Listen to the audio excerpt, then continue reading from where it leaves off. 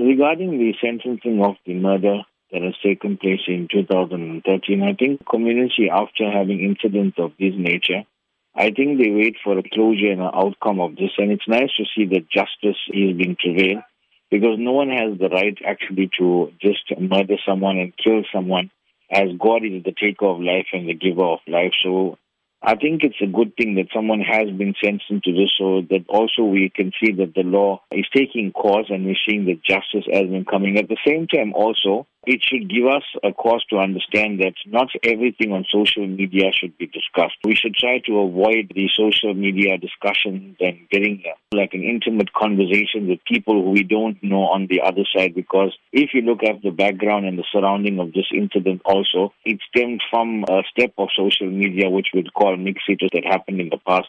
So we should be actually asking and cautioning our children and the youth and the teenagers also to watch as to how social media can be used for the good, but sometimes it also can be going against the society and against the rights of all of us.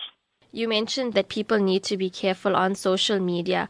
From your experience, have you also dealt with instances where people have met online and it actually turned out for the worse? Yes, in our daily issues in terms of our crisis center with us with counseling, etc., we are encountering challenges of this year. Even people that are actually married, sometimes they're chatting to people on social media, not knowing where this is leading to and tangling up, etc. Some adults are chatting to people that actually put to be their daughters or the vice versa in that way.